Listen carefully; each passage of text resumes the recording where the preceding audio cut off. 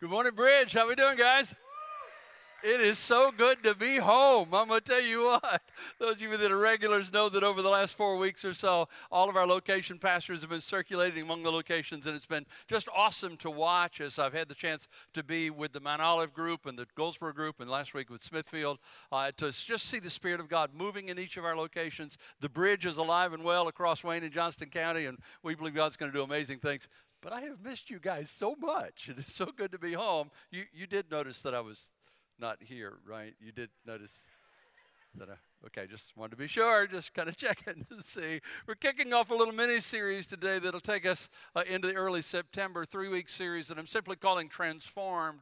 And we're talking about perhaps one of the most profound subjects in terms of impacting our lives that we can talk about. So don't be mistaken because it's a brief series that it's a less important topic. It may be one of the most important in all of your lives. Obviously, transformation is a part of that journey of becoming who God made us to be. And so what we're going to be doing over the next 3 weeks is we're going to be looking at the story of the life of a man in the New Testament who was absolutely transformed by the power of God, actually described as from useless to useful, and this transformation took place in his life. The story is found in a little book kind of in the middle of the New Testament, one chapter kind of book, different from most of the New Testament books because most of them were letters written to churches that then got circulated among the churches. And this particular book is one that the Apostle Paul wrote to his good friend Philemon, who lived in the city of Colossae.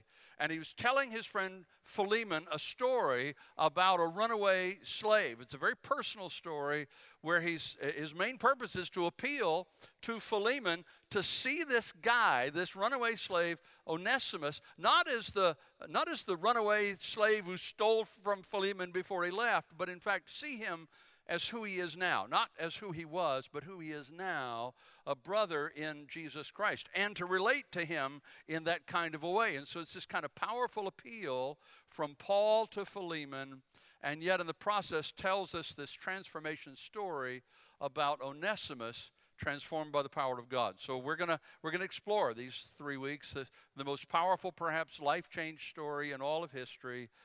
And I need you to understand, as I've thought about, prayed about, processed through, got ready to share this with you, I just got a feeling that for some of you guys, these next 3 weeks are going to be a pivot point in your life. And I'm not talking about you haven't come to Christ yet and you're going to give your life to Jesus. There's some people that are going to do that in the next 3 weeks. I'm talking about some of you, but then walking with the Lord for 10 years, 20 years, 30 years. And in these moments, you're going to hear truths that'll impact your life in a way that you're going to say, I'll never be the same again. Am I overselling it? I hope not, because the Word of God has that kind of power if we will let it speak into our hearts. And I hope you'll open your heart to hear what the Lord has to say to you, because God still changes lives. Can I get an amen in the room? God still changes lives. So today, all I want to do is kind of set it all up by giving you two profound foundational truths about this idea of transformation, truths that are critical to the transformation journey. And then we're going to come to the communion table this morning. We're going to share communion together. Let me quickly say you need not be an owner of the Bridge to join us in communion. It's not our table, it's the Lord's table. It's the Lord that invites you, and we'll give you more instruction when we get to that point. But I want you to prepare your heart as we kind of close today at the communion table, and then the band's going to come back, and we're going to end in a powerful time of worship today. So I hope you'll lean in and let God speak to you today. Two simple foundational truths. Ready to get into it? Let's do it. Lesson number one simply is don't deny your problems. If you want to be transformed, if you want to become everything God has for you, you cannot deny your problems. You got to face them. It seems so simple, and yet it is so incredibly difficult for so many of us, perhaps all of us. So let's just make sure you were listening at the beginning. Let's see, who wrote the book of Philemon? The Apostle Paul wrote it, and who did he write it to? Philemon. How'd you pronounce it? Philemon, Philemon, whatever, how you ever want to say, don't matter how it is. And why did he write it? Come on. Because this guy named Onesimus was a slave of Philemon's. I know slavery is profoundly wrong, but isn't a day when there were a lot of slaves? This slave had run away from his slave owner and stole a bunch of stuff when he left. He winds up in Rome and meets Paul in Rome. And in Rome, he finds Jesus Christ, and he gives his life to Jesus Christ. Now, we're all glad that Onesimus got saved. Can I get an amen? How many of you agree with me that even though he got a new life, a fresh start in Jesus, he brought all the baggage of his former life with him? Is that what happens? Yeah, the junk comes with us, guys. That's just reality. So Paul, who loved Onesimus like a son, writes this letter back to Philemon. Let's get into it. There's only one chapter in the book, so verse 12 simply says, read it with me. Imagine this is Paul writing to Philemon. 1, 2, 3, go. I'm sending Onesimus, who is my very heart, back to you. So just understand the dynamic. Onesimus has run away. He's got a warrant out for his arrest, and he winds up in Rome, and he winds up somehow connected to Paul, who's under house arrest at the time, under 24-hour guard, and Paul leads him to Jesus, and apparently they're together long enough that they've developed this spiritual father, spiritual son kind of connection, kind of relationship. But ultimately, Paul says, you know, son, to get where you're going to go, to do what God's called you to do, you know there's some stuff you got to deal with, right? There's some baggage you're going to have to resolve. There's some things you got to deal with. And ultimately, it was Onesimus' choice. But together, spiritual father, spiritual son came to the conclusion that Onesimus would never be completely free. He would never be able to get to where God had called him to be unless he was honest with himself and honest with God and honest with the people that he hurt and face the potential consequences of his actions. He needed to own up and deal with it. That's where transformation gets scary for so many people. Hear me, they understood that denying it, trying to rationalize it away, would only prolong its impact on his life and his present, so that his past would never really become past. It would constantly continue to be his present and ultimately define his future. So Onesimus decided, I don't want to live under the shadow of the past. I want to get free. So he gets loaded up and he goes home to Colossae to face what he's done and plead for mercy from his former slave owner, Philemon. Now let's be clear about this thing. Onesimus knew the risks. Paul knew the risks. In those days, there were 60 million people living in the Roman Empire, and most estimates that I've read say that about 25% of them were slaves. So we're talking about 15 million slaves. So the slave owners understood that if any moment the slaves got organized and rose up, they're done for. I mean, that's enough to take them out. And so they tended to take a very hard line with any slaves who got out of line. And so the least punishment that Onesimus was facing going back to Philemon under the law was to be beaten and a brand put on his forehead that he was a fugitive. He'd bear that mark for the rest of his life. That was the least. The likely punishment is that he would be executed on the spot. No trial, no due process, no appeals, no just death by crucifixion in the moment. That's the reality. But Onesimus understood, no matter what the consequences are, I cannot move forward until I deal with my past and make it actually my past. I said this is a powerful series. I didn't say it was an easy one. Verse 8, I could be bold, Paul writes to Philemon, and order you to do what you should do. In other words, I could order you to show him mercy. I could say, dude, you got to do this. But I prefer to appeal to you on the basis of love. In other words, Paul's saying, I don't want you to show him mercy because I told you to, even though you owe me, and, I could leverage that if I wanted to, or even because he deserves it. I want you to show him mercy because he's a brother now. He is one of us now. He's a different person. He's got a fresh start in Jesus Christ. Was it risky? Sure it was. They didn't know what Philemon was going to do. Paul and Onesimus both knew that it was risky, but they also knew that the only way he would be free and genuinely free is to face what he did. So Onesimus trusted Paul, and Paul trusted Philemon, and they all trusted the Lord God to bring about what he intended for Onesimus' house. You need to know that's as true today as it was 2,000 years ago.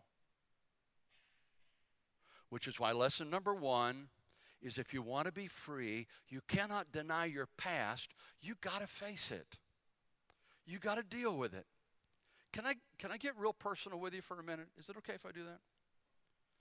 I learned this lesson the hard way many years ago when Kim and I were first married and first in pastoral ministry. I started pastoring 6 months before we got married, and so we've been in the pastoral ministry all of our 43 years of marriage, and so we're serving the Lord together.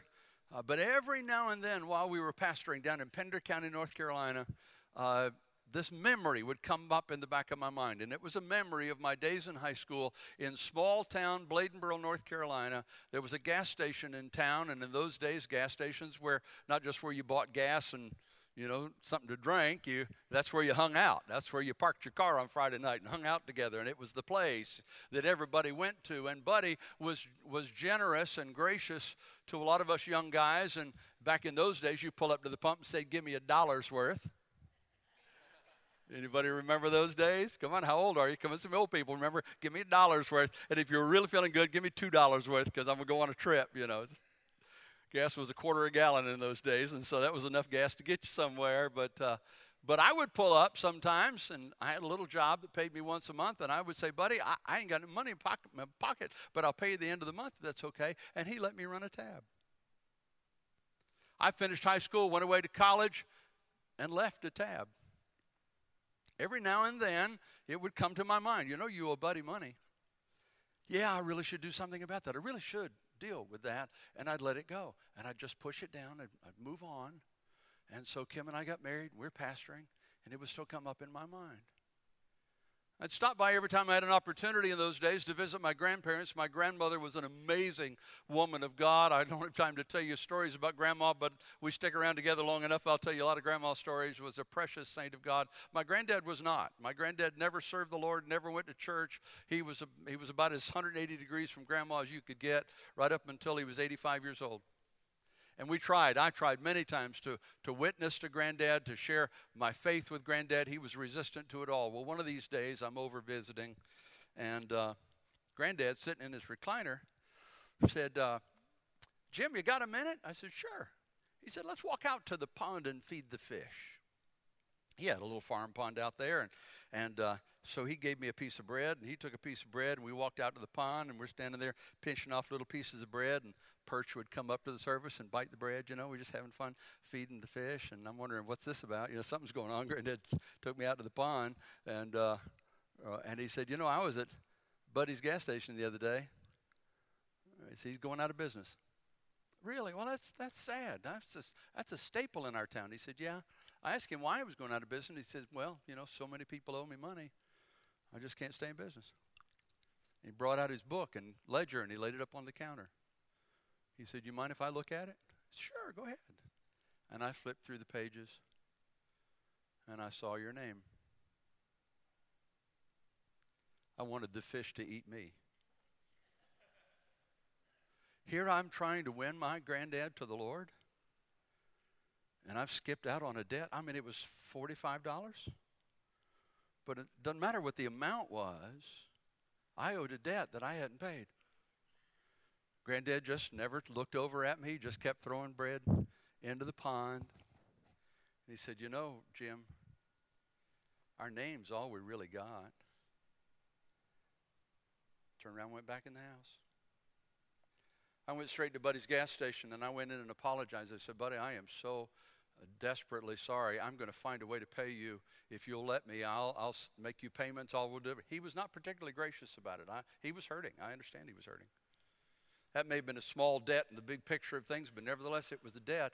And so we were making $100 a week in those days, and I started sending him $5 a week, a check for $5 a week until that was paid. And as soon as it was, I went back to Granddad and said, "I just wanted you to know I paid that debt. And as embarrassed and humiliated as I am that you had to tell me about that, thank you, because that's haunted me for 5 years." You see, sometimes you just got to face it and go back and deal with it in order to be free. That was decades and decades ago, but I still remember those moments as poignant moments and life-changing moments. And yes, just before Granddad passed away, just a few months before he passed away, he told the nurse that was sitting with him, he said, "Go get your grandma." They were in separate bedrooms at that point, and 2 o'clock in the morning, he said, "Go get your grandma." I said, "Well, Mr. McKeithen, Miss McKeithen's asleep. He said, she's going to want to hear this. And she went and woke her up, brought him to Granddad's room. And he said, I just want you to know I gave my life to Jesus right here laying in this bed. And Granddad's going to be in heaven. Did my little story have any impact on that? I'd like to think so. I don't know if it did or not, but I know this. I would not be free to this day if I had not faced it and dealt with it. And I'm pressing this point. I'm really telling you this story because the temptation to rationalize it away is huge. But you need to understand that stuff like this is like a firecracker. And once you light the fuse of that firecracker, it's not a question of whether it's going to blow. It's a question of when it's going to blow and how big the blow is. That's the only question. Once the fuse is lit, it's a done deal. It's going to happen. The only question is, what are you going to do about it? So I got to ask before we move on, what question are you ignoring? What problem are you hoping will go away that nobody else knows about? What's the issue that you're pretending isn't there, but you know it is? That issue could, in fact, be either the ceiling to your growth or the launching pad, depending entirely on how you deal with it. Is it your finances? Is that what it is? You say, well, yeah, I got some debt, but it's no big deal. I can manage the payments. But the fuse is lit. And it's going to blow eventually if you don't deal with it. Maybe it's your health. Maybe people close to you have been saying, are you all right? You don't seem yourself lately. Have you been seeing the doctor? No, I'm fine. But in your heart, you know something's going on. You're ignoring it. You're hoping it'll go away.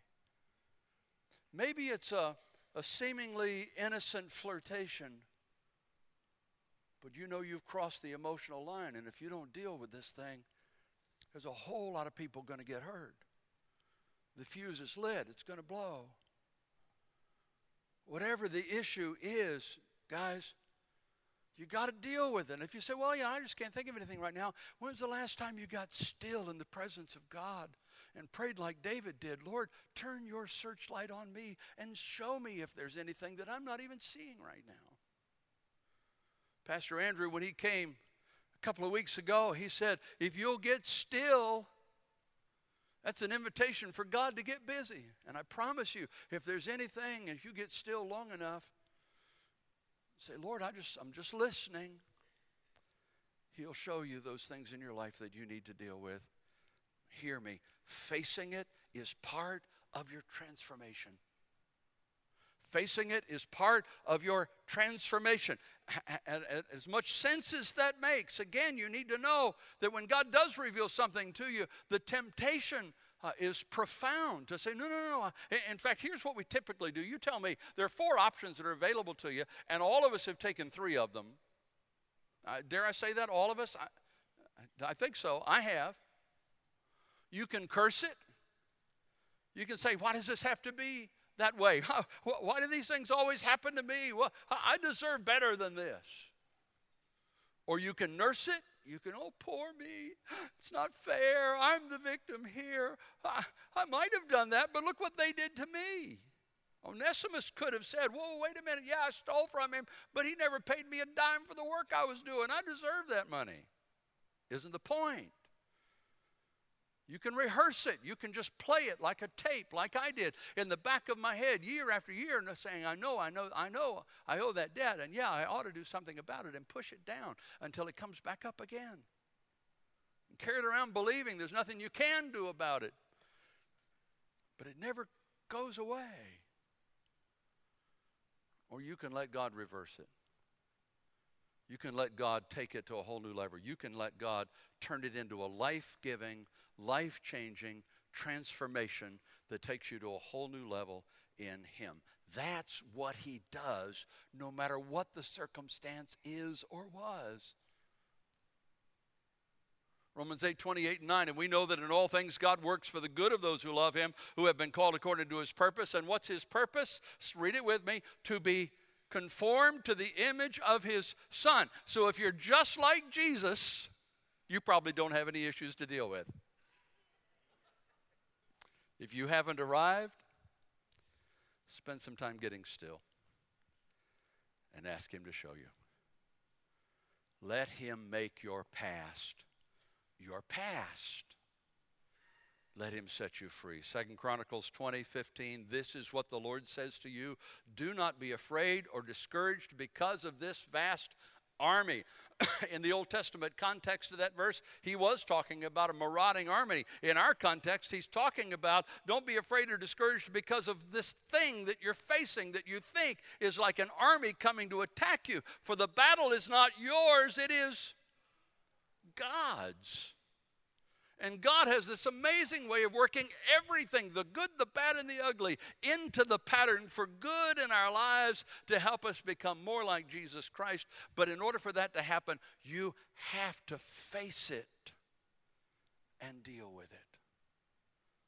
You ready for lesson 2? You exhausted with lesson 1? Lesson 2 is you got to focus then on the future, not the former. Once you've faced it and dealt with it, you have to, sometimes it's easier to forgive others than it is to forgive ourselves. Hello? And so once you do that journey, once you go down that road and you deal with those issues and you resolve those issues and you get whatever help you need to do that, but you resolve those issues, then from that point forward, you say, Satan, that's my past, not my future, and I won't be defined by the past. I'm going to be defined by the future that God has for me. Verse 11 of the book of Philemon is one of the most powerful in all of Scripture on this topic at least.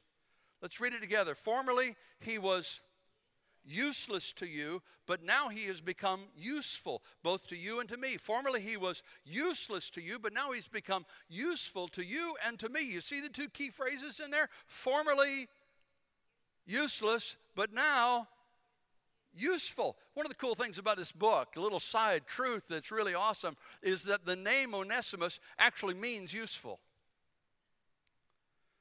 So you know what the Apostle Paul is actually saying to Philemon? He's saying to Philemon, if you'll cooperate with this thing, if you'll help us, help him to face what's in the past so that he can move forward, he will actually, are you ready for this? He will actually become who he was born to be. Because every one of you in this room, every one of us in this room, every one of you watching online right now, you were born on purpose with a purpose, no matter the circumstances of your birth. But if you keep holding on to the past, you will never become who you were made to be. You got to let it go. Deal with it. Don't curse it, nurse it, rehearse it. Deal with it. And let God reverse it. And then you got to look forward, and the result will be formerly you might have been useless, but then you become useful in the kingdom of God. Formerly, he was a useless, runaway, thieving slave, but now he's a brother in Christ and part of the family of God. What changed? Onesimus changed at the core of his being. How did he change? He gave his life to Jesus, and he agreed to face the consequences of the choices and face up to the baggage of his past. Now, just be honest, guys. I can only imagine the tension that Philemon probably felt when the messenger, the runner, came to his house. Didn't have email back in those days. The runner came to his house with the letter and handed it to him, and he opened it. I said, all right, great. I got a letter from my friend Paul. It's so good to hear from him. I hadn't heard from him in a long time. And he opens it up, and he starts reading this little one-chapter letter.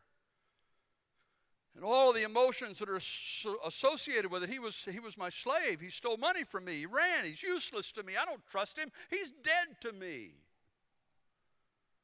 But understand, Philemon was a fully devoted follower of Christ too. Paul had led him to the Lord, and he'd grown up, and he knew the power of God's changing, transforming power in his own life. And so he knew if it was possible for him, it was possible for Onesimus as well. He was formerly useless, but now he was useful to the kingdom of God. And one of his usefulness issues was to forgive Onesimus. I need you to understand that truth is not just a 2,000-year-old story. It's a 21st century reality. Jerry was a slave to his own vices. Grew up in a little Pentecostal church in the northeast corner of North Carolina. He knew God, but in his young adult life, he got linked into a group of bikers and joined the lifestyle. Over time, became a national officer in the Renegades, which is one of the baddest one-percenter biker clubs in the country. And Jerry was among the baddest. He was an enforcer for the Renegades. He knew the truth. It was struck deep in his identity. He understood. And every now and then, Jerry and his wife would show up at our church in Chesapeake. Every now and then, they would pop in. Janet was diagnosed with breast cancer, and she asked us to lay hands on her and pray. She called for the elders of the church, and we anointed her with oil and prayed, and she was healed of cancer. And Jerry said, I know God is real. I know God is real. But he didn't change.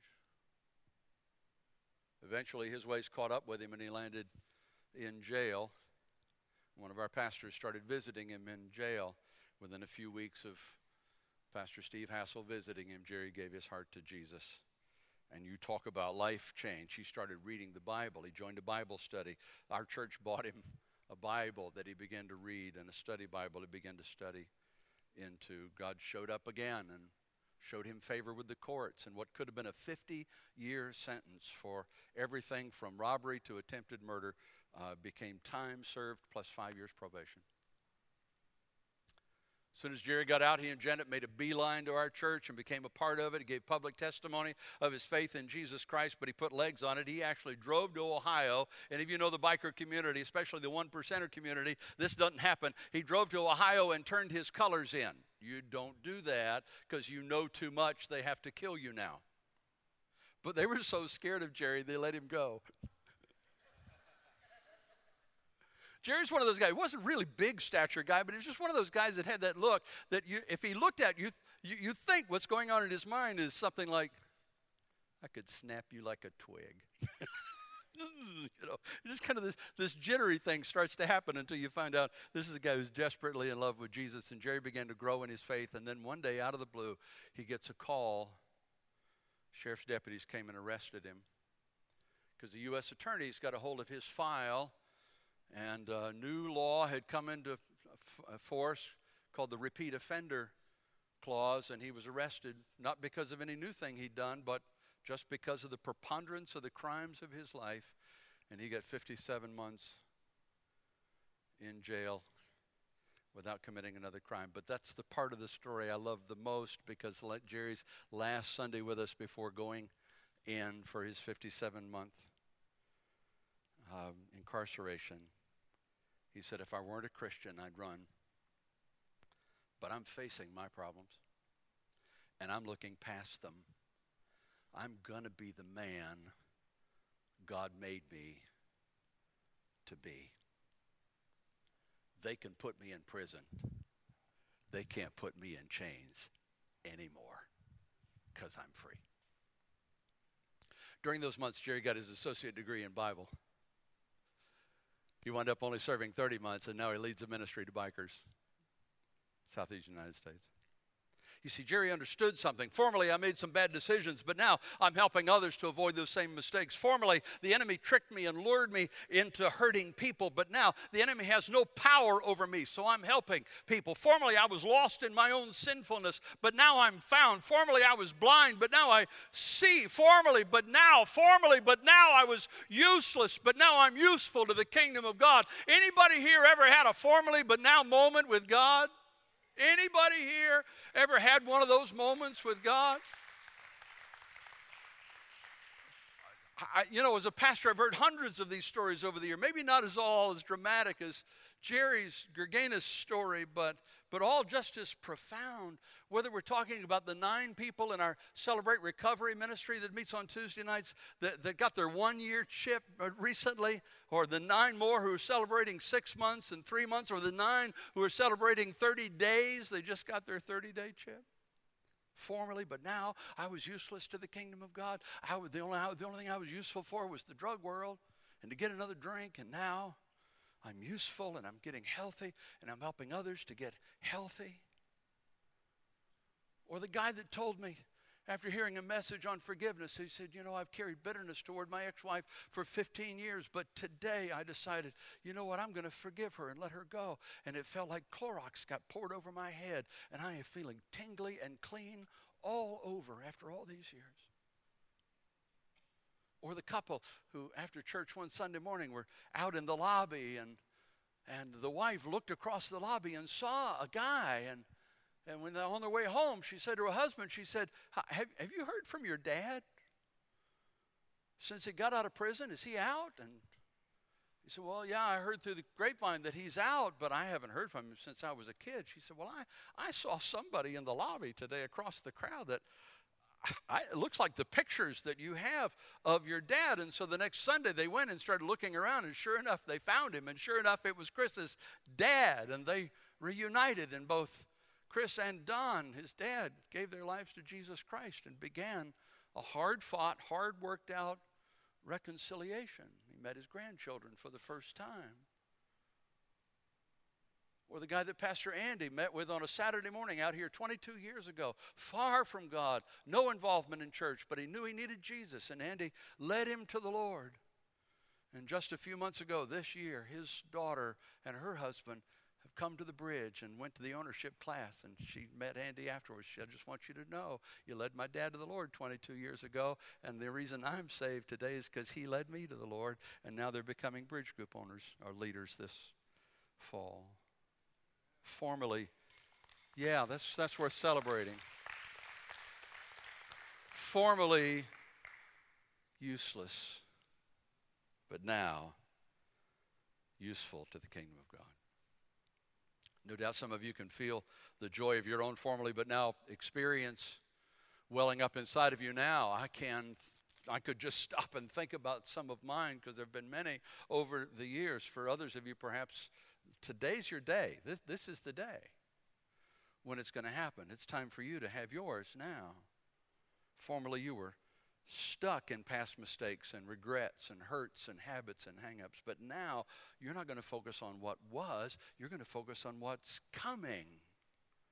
Formerly you denied your problems and avoided them until they controlled you and defined you and kept you stuck in the past. But now you're going to be defined to who Jesus is and who Jesus says you are. Formerly, my marriage was barely hanging on, but now we're going to work through these problems and we're going to get better on the other side. We're trusting that God's going to help us to rebuild in our marriage. The enemy of your soul would have you believe that that only happens to other people, but he's a liar. Transformation is still available to you. And today, I believe with everything in me, some of you came here today, some of you are watching online today, and God has called you to a divine appointment with him for a formerly but now experience with him, a transformation that'll begin today simply because you make the commitment. I'm not going to ignore the past stuff. I'm not going to deny it. I'm not going to rehearse it. I'm not going to curse it. I'm going to address it and let God reverse it. And then you're going to start looking forward, not backward, to what God has for you. This is not just one story from the scriptures. The New Testament's filled with this formerly but now stuff. Ephesians 5:18, for you were once in darkness, but now you are light in the Lord. Colossians 1:21 and 2. At the time you were separated from God. You were God's enemies in your minds because of the evil deeds you did and were against God. But now Christ has made you God's friends again. Ephesians 2:12 and 13. In the past you were without Christ. You had no hope. You did not know God. But now in Christ Jesus you're brought near to God through the blood of Christ's death. Formerly useless. Lost in your own sinfulness, your own selfishness, your own junk, but now transformed by the power of the resurrected Lord. 2 Corinthians 5:17. Therefore, if who? Anyone is in Christ, he becomes a new creation. The old is gone. The new has come.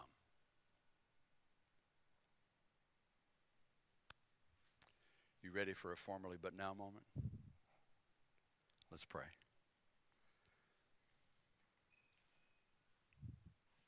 Thank you, Jesus, for loving us.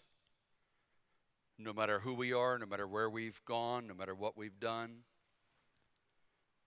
Loving us unconditionally, loving us so much that you died for our sins. Even while we were still ignoring you, thumbing our noses at you. Thank you. Thank you, Lord, for the reminder or maybe the new information that because of who you are and because of what you did at Calvary, because death couldn't hold you, because you conquered death and the grave, and because you're alive, the power of the Holy Spirit is moving through this place right now. Because of all those things, I can break free from my past. I can become everything you made me to be, no matter what was in my past. So I pray simply in the quietness of this moment, Lord, that you'd speak to each one of us and help us to understand if there's anything we need to resolve. Now's the day to say, Lord, I'm moving forward. I'm going to deal with it. I'm going to face it. I'm trusting you. I'm going to handle it appropriately. I'm going to get advice where I need advice. I'm going to get help where I need help. But I'm not going to hide from this thing anymore. I'm ready for a new life in Jesus Christ. Keep your heads bowed for just a moment, would you? I'm not going to keep you much longer, but can I have some house lights, please? I want to take a minute. Don't do this very often, but just feel compelled to do it this morning. Nobody's looking. I want everybody to keep your eyes closed. I want this to be a private moment. If you're sitting here right now saying, you know what, I need a formerly but now moment with God, would you do me the honor of raising your hand? I see one. God bless that one. I see that one. Come on. I need a formerly but now moment with God. It's time. I see those hands. God bless you. I see you. I'm praying for you. Come on. Don't be shy. Don't be afraid. You can put them down. Thank you so much. Here now in the quietness of this moment. You ready to pray? Pray out loud. Pray silently. I don't care, but pray. Jesus, I believe this is possible. I believe that you brought me here in this moment to have a formerly but now useless to useful moment. And I'm asking it. I'm asking you for it right now. So just again, silently or aloud, name your problem. Here's the deal. Here's what I did or didn't do. Here's what's hanging on that I haven't let go of. Whatever it is, name it. Say, Jesus, I will not carry this around any longer. Help me to face it, resolve it, and look to the future instead of the past. Father, you know who's praying. You know exactly what's going on in their hearts right now. And I pray that each one of us would not only have a little spiritual exercise at the end of a Sunday morning service, but in fact transformation just began in our lives in a powerful kind of way as you give us all formerly but now experiences with you. In Jesus' name, amen. Now I want us to seal what we've just done at the Lord's table. Would you get one of those communion packets in your hand? If you didn't get served by some reason, you'd like to join us in communion, would you raise your hand now? The ushers are there to be glad to serve you. Need some folks over here, some there. Just raise your hand. We got one down here in the front, about 4 rows back, over there. Several back here in this corner. We'll take just a moment. Don't want anybody left out. Let me remind you, you need not be an owner at the bridge to join us, because it's not our table, it's the Lord's table. But it is important that you understand what we're about to do. We're not just going to eat a wafer and drink some juice. We're going to say, my formerly but now moments are available because you paid the price for them. I can be free from my past. I can be a new creation in Christ Jesus because you died. The wages of sin is death, The gift of God is eternal life, and I accept what you did for me. Maybe you've never prayed a prayer like that in your life. Maybe you've never taken communion before. But in this moment, that's what you're saying. I need Jesus. I need what he did for me on Calvary. So take those elements in your hand. Anybody else? Want to overlook anybody?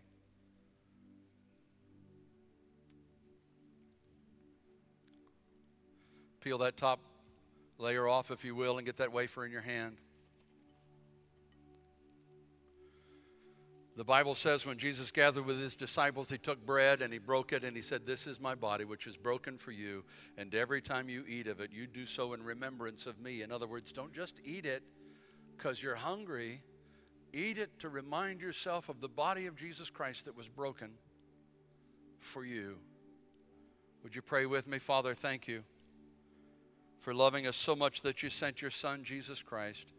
Jesus, thank you for paying the price for my sin. It was my sin that nailed you to that cross. Thank you for willing to go there for me. In your name I pray. Amen. Can we eat the bread together?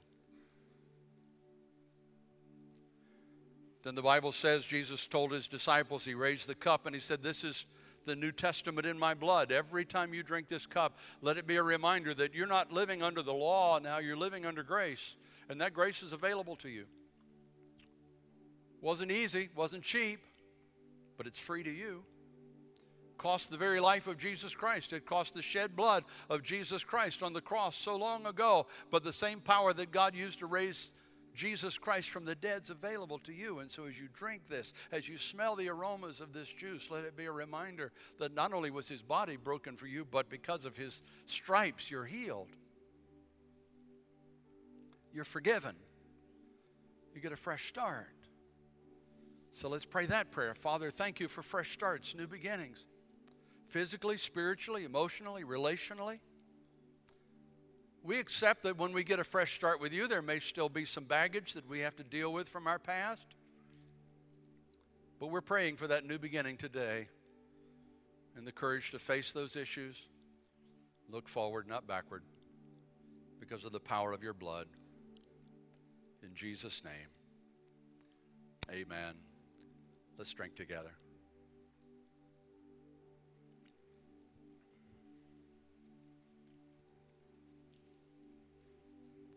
Father, you know what's going on in the hearts and lives of the people that are here, the people that are watching online, and I pray simply that you'd speak to each one of us with a confidence that as we go from this place, transformation has just begun, and it will unfold in the days ahead in a way that we move from useless to useful, formerly but now, in Jesus' name.